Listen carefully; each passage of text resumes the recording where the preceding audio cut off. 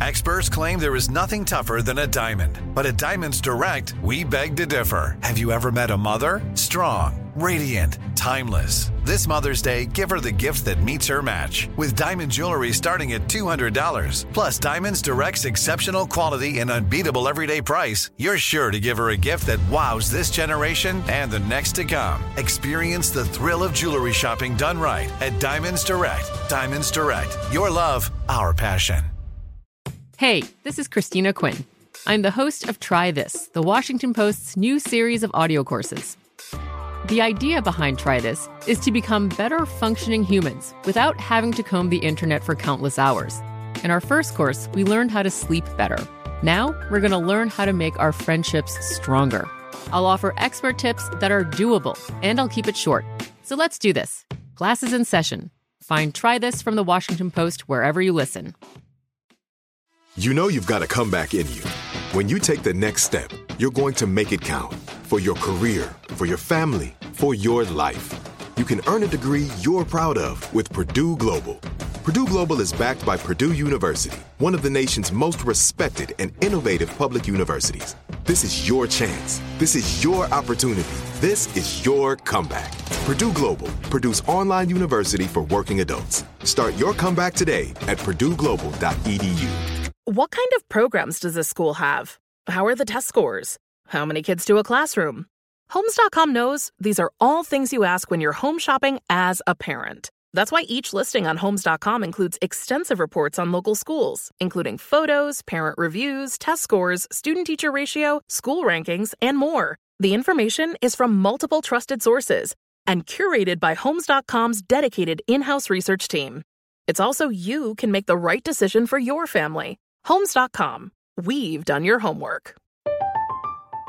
I'm Katya Adler, host of The Global Story. Over the last 25 years, I've covered conflicts in the Middle East, political and economic crises in Europe, drug cartels in Mexico.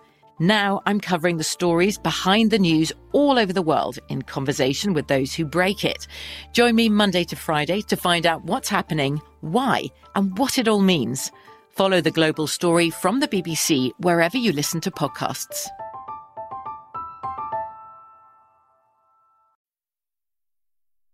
It is a constant balancing act. It's everything from how you dress and, what your hairstyle is to how loudly you speak or how loudly you laugh or, who you are seen with it's just a constant judgment. Hillary Rodham Clinton's had a complicated relationship with the public. It started in the 1970s when she challenged the cookie-cutter role laid out for her as First Lady of Arkansas. The thought occurs to me that you really don't fit the image that we have created for the governor's wife in Arkansas. You're not a native. You've been educated in liberal Eastern universities. You're less than 40. You don't have any children. You don't use your husband's name. You practice law. Does it concern you that maybe other people feel that you don't fit the image that we have created for the governor's wife in Arkansas? No, that doesn't bother me. And I hope that it doesn't bother very many people. But it did bother many people. Hillary being Hillary made people uncomfortable. And so, one by one, her critics started asking her to change herself. Despite all her extraordinary accomplishments, including senator, secretary of state, first woman to be nominated for president by a major political party, and she even won the popular vote in the 2016 election. Despite all of that, people kept at it. They wanted Hillary to be different, for her to change. And she was willing to change, just never in the way that people had hoped. I can change, I can still change, I can still change. I'm Maya Shankar, and this is A Slight Change of Plans, a show that dives deep into the world of change and hopefully gets us to think differently about change in our own lives. Hi, how are you? Hi. It's great to meet you, Secretary Clinton. I just wanted to welcome you formally to my closet. Yes. I always dreamed it would be this way. The first time I met Hillary Clinton, it would be from my makeshift recording studio with clothes everywhere. But I guess this is the world we live in right now. It is the world we live in. I have been privy to many closets over the last year because as I've been doing my podcast and talking with friends on Zoom and everything, people are in closets. They're in corners of their bedroom. They're in kitchens. I mean, it's just been quite a tour of everybody's living space. Yeah, exactly. You get an intimate glimpse into people's lives. Exactly. So I'm just going to jump in. Do you mind if I call you Hillary? Not at all. Okay. Not at all. So I'd love to rewind the clock to your 20s. If we can take the little time machine back in time. So you're a lawyer in D.C., you've just wrapped up your work on the Nixon impeachment hearings, and then love gets in the way, and you end up moving to Arkansas, and Bill becomes governor, and you are not the typical first lady. And that's met with some resistance, right? Do you mind sharing what it was that people were taking issue with? Well, I think that back in what would have been the 1970s, it was still somewhat unusual to have graduated from law school to be teaching law or practicing law. I did both. And I really saw that, but I didn't think it would impede me in any way. And then when I married Bill in 1975, I determined that I would keep my own name, which seemed to me to make a lot of sense because that's what I had written under at law school. That's what I had practiced law under, taught, etc. And I think it was really at the point that our daughter was born in February of 1980, and Bill was having to run for re-election because there were only 2-year terms for governors back then. And the front page announcement was Governor Bill Clinton and Hillary Rodham, announced the birth of their daughter, Chelsea. It was probably that moment that really pierced people's public consciousness that, oh my gosh, she has a different name. And then that became a really big issue. And so when Bill lost for re-election in 1980 in the Reagan landslide, among the top reasons people said that they didn't vote for him was because I didn't take his last name or change my name, as they would say. And it was a truly surprising revelation to me that would matter so much to people. But now it frankly wouldn't make that big a difference to anybody, but it was significant. And I had so many people come to me and say, you really have to take your husband's last name. You're really stopping him from being able to run again and be governor again. And there's a lot at stake with him being governor. And the one person who never asked me to do that was my husband. He thought it was pretty ridiculous also. But I concluded that it was, for me, something that I was willing to do. And I made an announcement that I would be Hillary Rodham Clinton. And obviously, it went against what I thought was my decision. But I balanced all of the pros and cons and decided that on balance, it was the right thing for me to do. Yeah, I think a lot of people, women especially, face this same kind of tension, which is knowing when it makes sense to compromise, right? Do I take a principled stance at every turn, but then risk getting kicked out of the arena altogether and then lose my ability to have impact? Or do I try to more thoughtfully pick my battles and stay in the arena and just play the longer game? Well, that's exactly right. I was not going to stop practicing law. I was not going to stop being outspoken about a lot of issues that really mattered to me. And when Bill was reelected in 1982, I dove back in and chaired a task force to reform education in the state. And it was, I'm sure, easier for some people to hear the changes I was advocating for because I was all of a sudden truly understood to be the governor's wife. So it is a constant balancing act. And I'm sure that's true for all people, but I think you're right to say that as women, we make those decisions constantly. And it's everything from how you dress and what your hairstyle is to how loudly you speak or how loudly you laugh or, who you are seen with. Or, I mean, it's just a constant judgment. Both internally, you're judging yourself, but most importantly, how you're being judged, because there continues to be a rather active double standard. Yeah, there's some really telling footage from back in the day where you're getting interviewed about your role as First Lady, and underneath your face, it says Hillary Rodham. And underneath that, in parentheses, it says Mrs. Bill Clinton.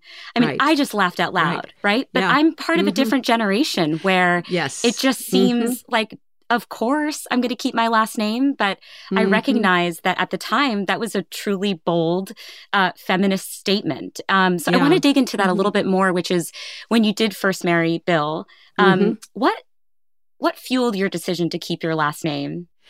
I was just, feeling like he was going into politics and he would have a very public life. At that time, I never thought I would personally run for office, but I thought I would stay as an advocate. I'd been, working for the Children's Defense Fund. I'd been a lawyer on the impeachment inquiry staff. I'd had really fascinating, important jobs for me. And I wanted my professional life to be considered separate from his. And I'll tell you a funny story. Before I took his last name, I was helping on a big lawsuit in my law firm with one of the senior partners. And we went to trial. And we went to trial in this rural county outside of Little Rock. And the judge was, at that time, under investigation. And the office investigating him was the Attorney General's office, headed by my husband. So we were in the courtroom. And this was the kind of judge back in the day who would say how pretty I looked and ask me to stand up and twirl around to show everybody what a pretty dress I was wearing, on and on.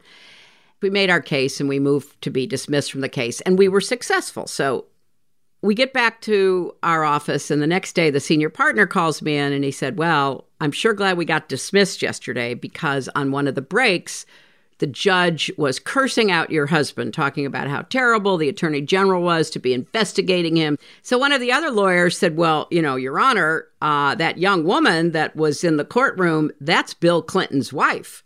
And the judge said, well, if I'd known that, I wouldn't have dismissed the case against her client. Now, that to me encapsulated, the challenge of being married to a public figure, but being very committed to my own professional career. I mean, I love that Bill never asked you to change your name. So when you finally took the plunge, what did he say to you? Was he kind of like, thanks, but... Yeah. He basically said, look, I wish you wouldn't have to do this. I wish you didn't think you had to do it. Please don't do it for me. And, he said everything the right thing. But he also encountered from a lot of, his male supporters, men who would say, Bill, I always thought of you as a really, strong guy. And how come you don't make your wife take your name? I mean, it was such a flashpoint. And it was, something that I guess both of us should have predicted. Now we would be, just laughing at it. But look at what they make big issues out of today. So I guess we shouldn't be surprised that anything which touches a cultural hot point is going to provoke a reaction. Do you remember the first time you introduced yourself as Hillary Clinton? Oh, sure. I did a press conference. I mean, I was at an event and I said, look, I know this means a lot to a number of people, and I don't want their concern about, my last name to interfere with doing what's right for the state and making some tough decisions. So from now on, I will be known as Hillary Rodham Clinton. Mm-hmm. I just did it very matter of fact. I didn't make a big deal out of it. And, I assumed that, okay, now you can argue about me about other things. Why is she still working? Why is she, telling people to raise their taxes to pay for teachers? What is she doing? And then later, why is she fighting for health care when Bill was president? So fine. If this gets you to focus on what I actually think is important, and that is how we're going to live together, make tough decisions together, let's do that. It's interesting. I mean, there was an element of a slippery slope, which is you change your name, it's met with positive reception. And then all of a sudden people are like, oh yeah, but what about your hair and your glasses and your makeup? And can we get you a stylist? I'm curious to know whether changing any of these parts of yourself ever affected your self-perception. I never thought any of it affected my self-perception or my identity. And there were parts that I ended up enjoying. I finally got around to forcing myself to wear contact lenses. It made a big difference in how I could actually see as well as be seen.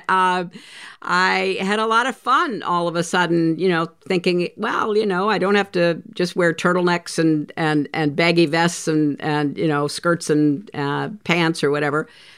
So there are parts of it that were interesting that, maybe I wouldn't have pursued had I not married Bill or had I not ever married anybody. But I didn't ever feel like it affected my core as to who I was. I never, and I give my parents credit for this, Maya. I never really felt like anybody was damaging me or undermining me or subverting me because I just didn't, either respond to that or didn't, frankly, allow it. So, maybe it's stubbornness, maybe it's just the, strength of, two parents who never told me that there wasn't anything I couldn't do as a woman. And so I don't feel like any of the sort of small choices, compromises that I made along the way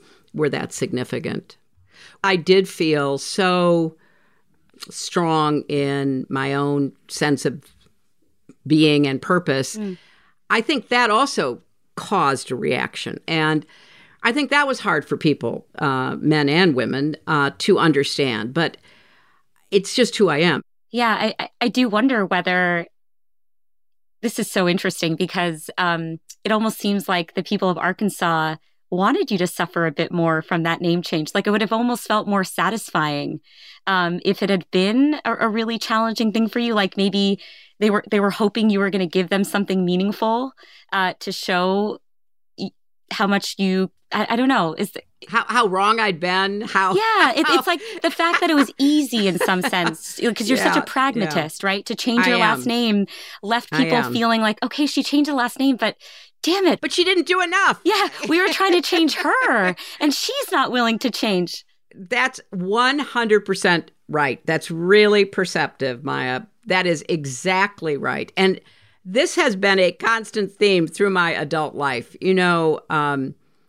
There's something about women stepping into the arena, particularly being unapologetic about it, being willing to stand up against or call out strong groups or interest groups or forces at work, whatever, that is in and of itself still somewhat surprising and even not fully acceptable. And so I really did experience that. And I think I paid a price for it. I mean, I think that, being unapologetically outspoken and willing to challenge conventional wisdom, is discomforting for a lot of people.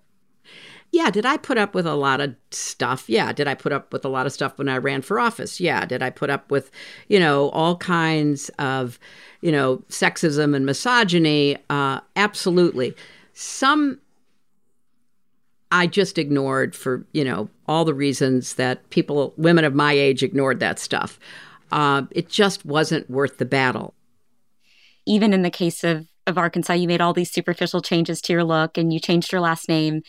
But it didn't do what people were hoping to do, which is to break you a little bit, to expose some deep vulnerabilities. Yes. Because what do bullies want? Ultimately, they want to get a rise out of you. They want to see you crack a bit. But it's so this is so interesting to me because in the 2016 campaign, like, for example, the famous incident of the second debate where Trump is looming over me, leering at me, and trying to intimidate me. And I'm madly going through, what are my options here? Do I turn around and say, back up, you creep, you don't intimidate me?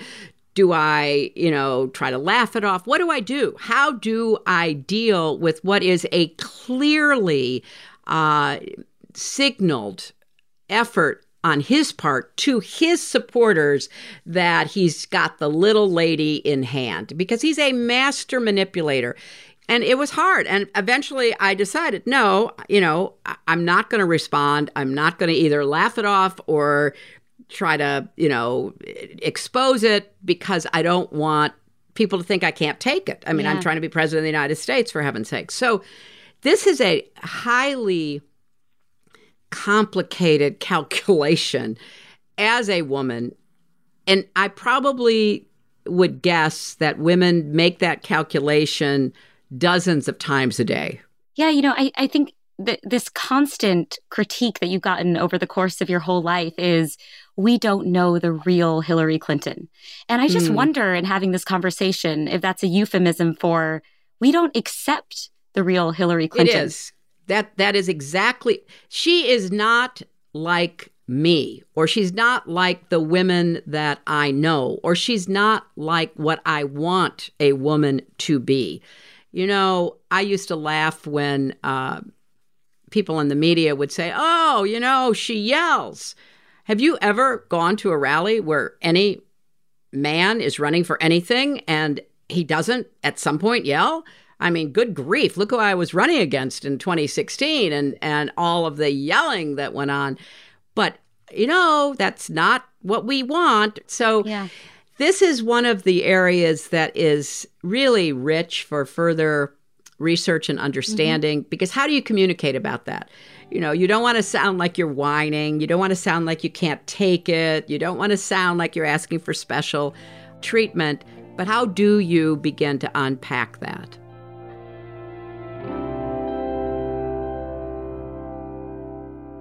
We'll be back in a moment with a slight change of plans.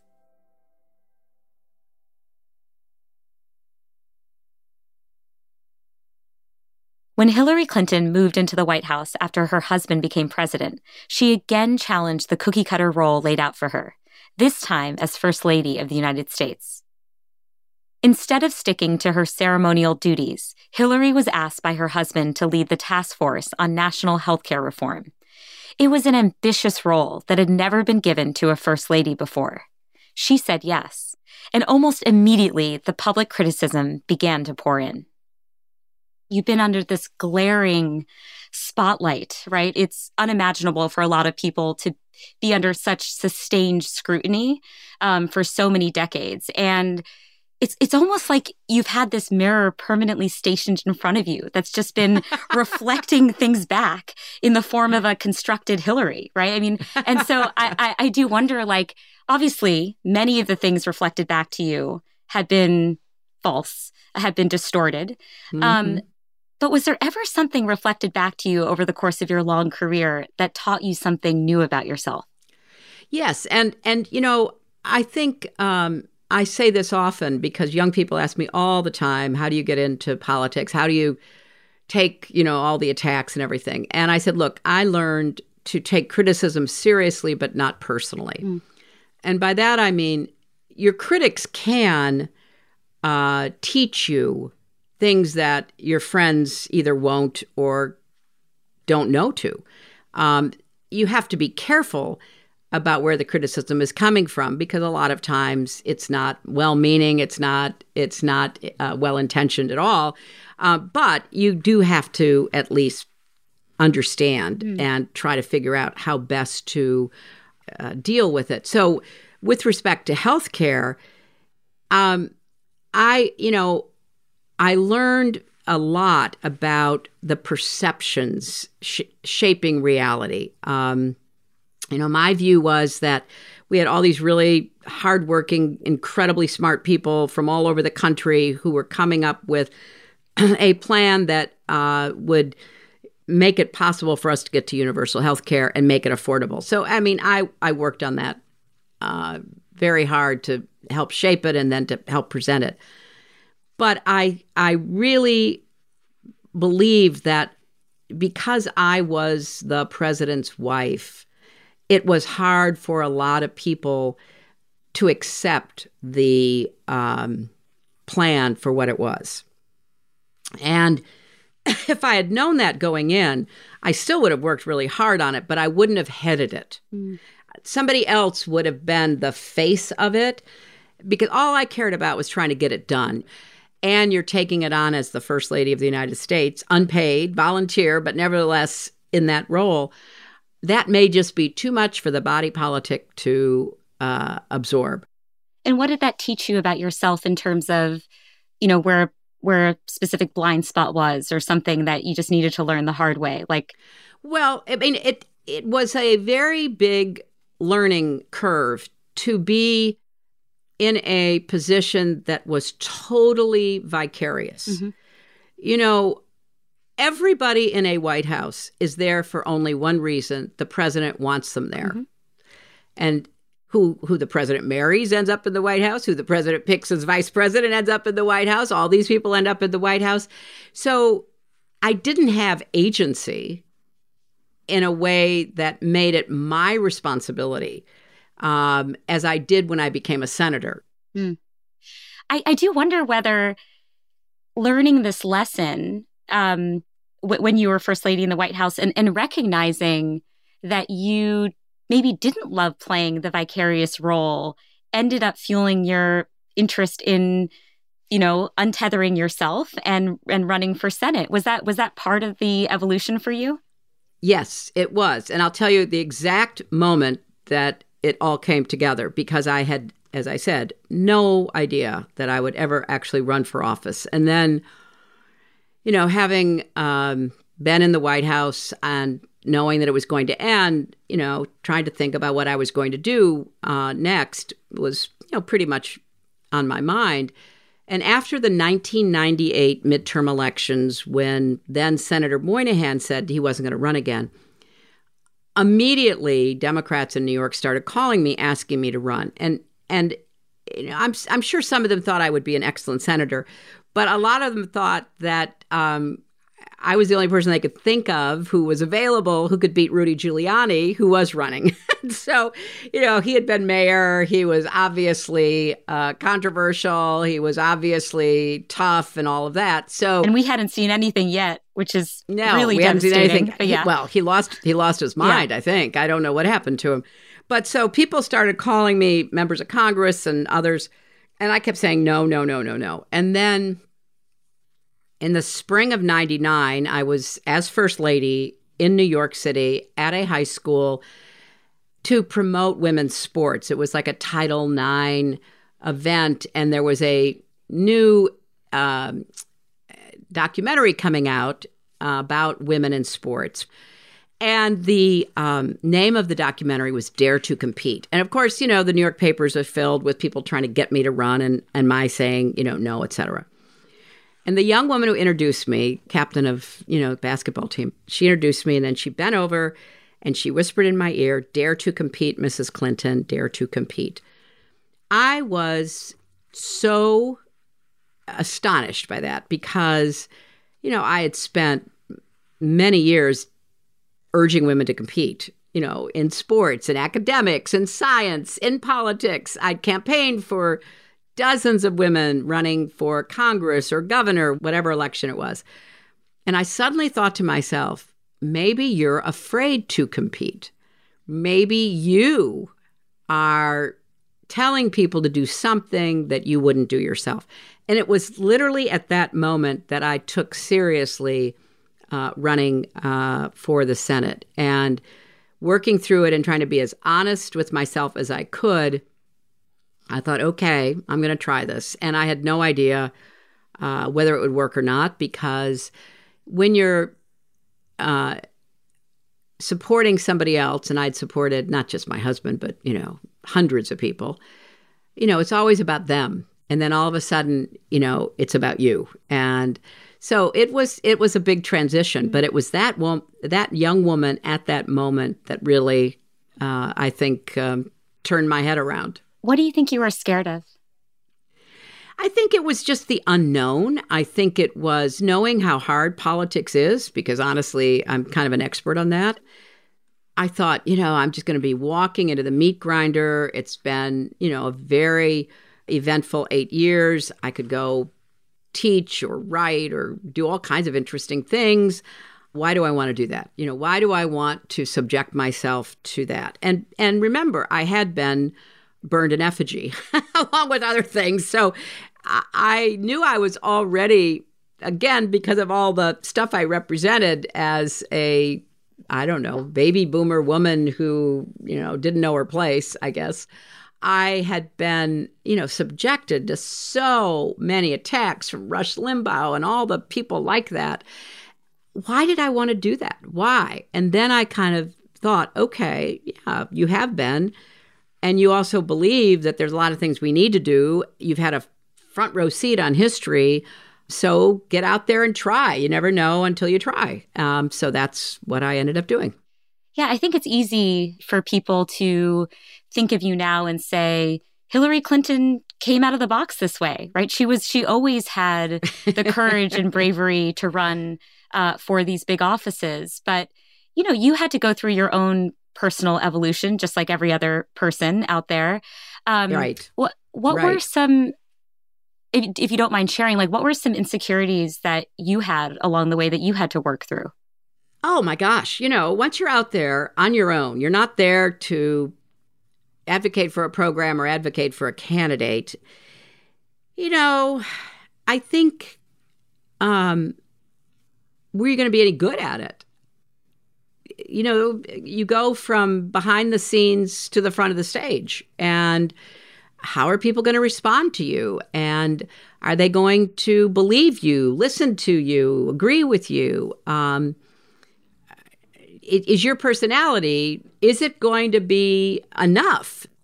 So, yeah, there's a lot of criticism. And then, you get all of the gendered criticism, like, don't wear that color, wear this color.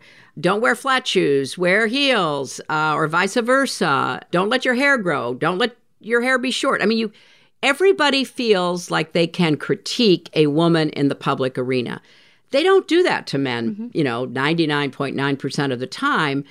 And I had some of the same experience when I practiced law because, there were expectations about what a woman lawyer should look like. So I wasn't totally surprised. But the amount of unsolicited advice that you start to receive, and people say things like, learn to talk like, then they always fill in a man's name, like learn to talk like Bill Clinton, learn to talk like Winston Churchill. I remember somebody said, all of these kind of,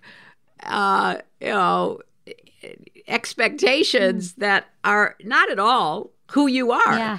And what you have to do is just learn to be yourself and just be yourself and do the best you can. And then, you'll either be successful or not, but at least you'll be true to yourself. Yeah. I have been pretty much the same person since I was a little girl. And I think your insights into how that rattled a lot of people in terms of what was to be expected. But I also think that it still is affecting women across the board in every walk of life. And so you have to, first of all, be at peace with who you are, then try to translate that into the role you're playing in an effective way, whether it's private or personal or public, and just get the most out of every day. I can change, I can still change, I can still change.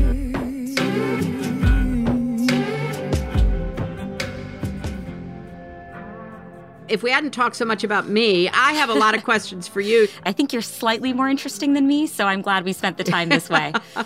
It was such a pleasure. Good luck to you. I hope I get to meet you in person. Take care. Yes, I hope so too. All right, take care. Okay. Bye. Bye. Hey, thanks for listening. See you next week when I'm going to be talking to change expert Dr. Katie Milkman about science-based strategies to help you inspire change in your own life. And I was in this seminar and a graph went up, which normally doesn't change your life, but this graph changed my life. The graph just showed a breakdown of how many premature deaths are due to different causes. And 40% of premature deaths turn out to be the result of decisions that we can change. Do you have a slight change of plan story that you'd like to share? Leave a message on our Change hotline at 917-544-8977. It could just end up on a future episode of this show.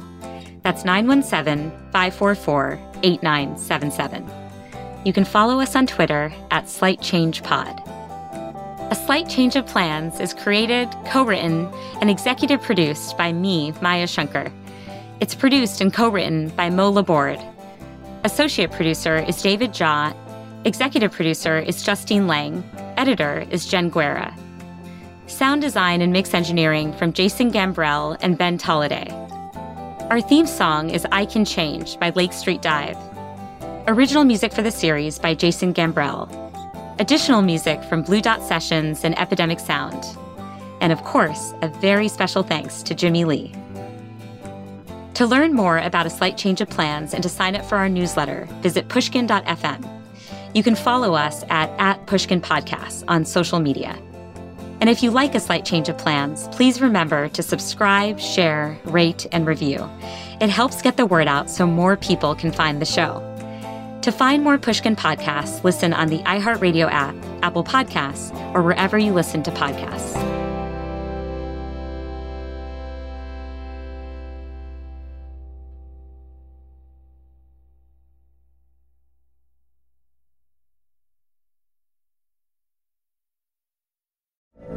From BBC Radio 4, Britain's biggest paranormal podcast is going on a road trip. I thought in that moment, oh my God, we've summoned something from this board. This is Uncanny USA. He says, somebody's in the house, and I screamed. Listen to Uncanny USA wherever you get your BBC podcasts, if you dare.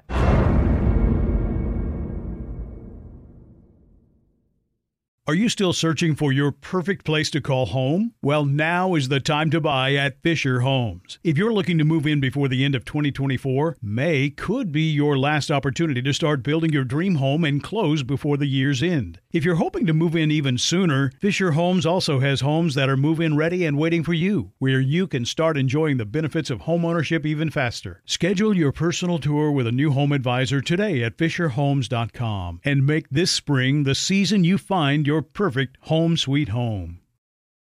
We went from normal life, healthy child to acute lymphoblastic leukemia, or B-cell ALL. The St. Jude team came up to get CJ via ambulance. Shortly after that, I noticed a rainbow.